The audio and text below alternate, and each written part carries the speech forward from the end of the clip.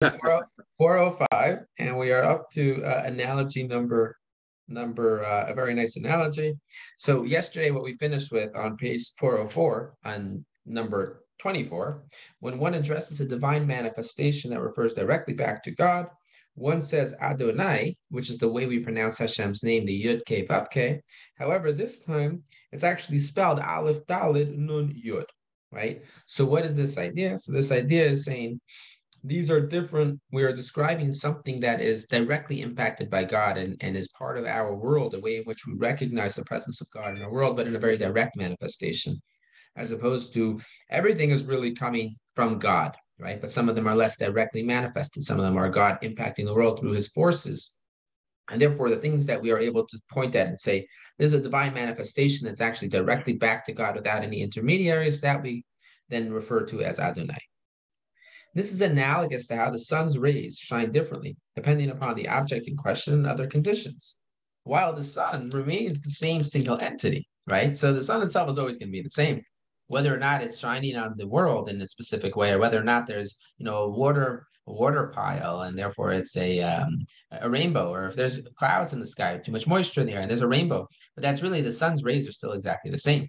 It's just how the way that we perceive it down on Earth that it looks differently. But this analogy is not completely accurate. For it to be accurate, the sun would have to be imperceptible to us, and all that we could see would be the rays. We would only logically conclude that there was a cause for these rays. It's necessary for us to expand on this a bit, for a question arises. How can we refer in spatial terms to that which occupies no space? How can we believe that the entity which we identify is the prime cause?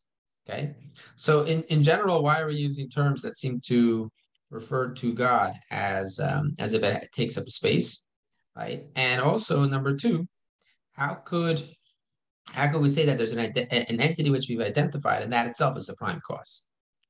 Let us begin our answer with the following introduction. A person's senses do not truly perceive the essence of the object that he is sensing. They only perceive the attributes. For example, the senses do not perceive anything about a king except his appearance, form, and proportions. But this is not the true king that people accept and exalt. His appearance is not static. During battle, you see the king with one type of garb, and when he is in the provinces, he wears another set of garb. And when he is in his palace, he wears yet another set of garb. Despite this, you know that he is the king because your intellect concludes this, even if your sensory perception does not. In other words, to some extent, we don't really perceive anything in a tangible, physical sense about a king except for appearance, form, and proportions. But ultimately, appearance, form, and proportions, of course, changes depending on, is he on a diet? Did he eat a lot recently? What sort of clothing is he wearing? Well, are you going to say that he's no longer the king, right? So if we rely solely on our sensory perceptions, then you can make the obviously fatal flaw of thinking that, right? But that doesn't really, it's not actually reality. Reality is that what we identify as the king is the individual beneath the surface, right? You may see him at one time as a child, at another time as an adolescent, then as a mature man, and later as an elderly man. You may see him at one time as a healthy man, and at another time as a sick man. Thus, to his appearance, the way he feels, to your touch, his constitution, and his attributes all change over the course of time.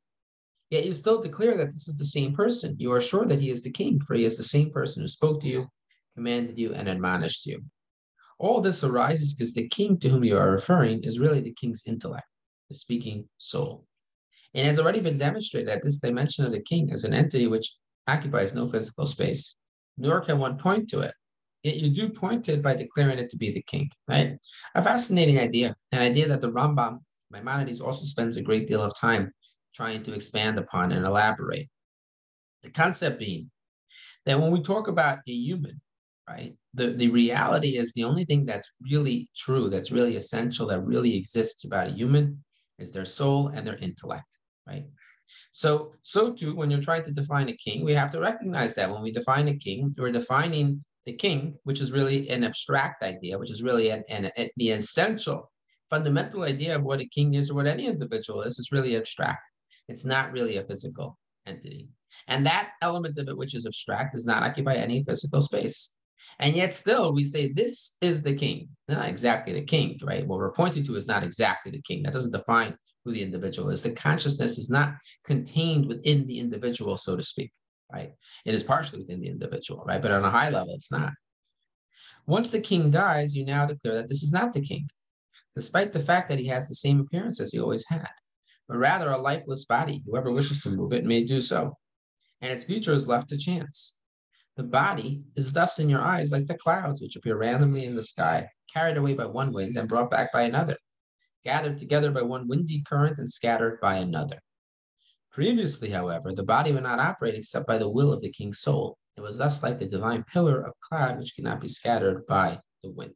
Okay, so the analogy that he's using now, right? So we're two analogies away from God at this point, right? First, we start off with the analogy of what a king is, that the essence of the king is not something that we can actually try to define. And yet still we point to it because it is the most visibly perceptible thing to our senses. So we point to it and we define it as the king, when of course it's not really the king.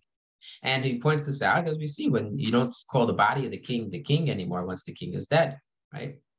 Now, it is similarly to the clouds that typically appear randomly in the sky. But beforehand, the body, in other words, and afterwards, that's the situation. But beforehand, the body would not operate except by the will of the king's soul, right? So then more similar, roughly analogous to the divine pillar of cloud, which the Talmud teaches was not able to be scattered by the wind. Parenthetically, by the way, in the first Beis Hamikdash, the cloud of smoke that arose from the Mizbeach, from the altar when they were bringing sacrifices, also was not able to be scattered by the wind, right? Because there's one more way in which it's reminiscent of their travels through the desert. Here's another analogy. The sun appears to us to be a round, flat disk, the size and shape of a round shield. Its appearance indicates that it gives off light, is hot, and is stationary. But our intellect agrees that the sun is really a great sphere, about 166 times larger than the earth. It also decrees that the sun is not really hot, nor is it stationary. Rather, the sun moves in two opposite directions, one eastward and the other westward, according to conditions which are too lengthy to discuss here.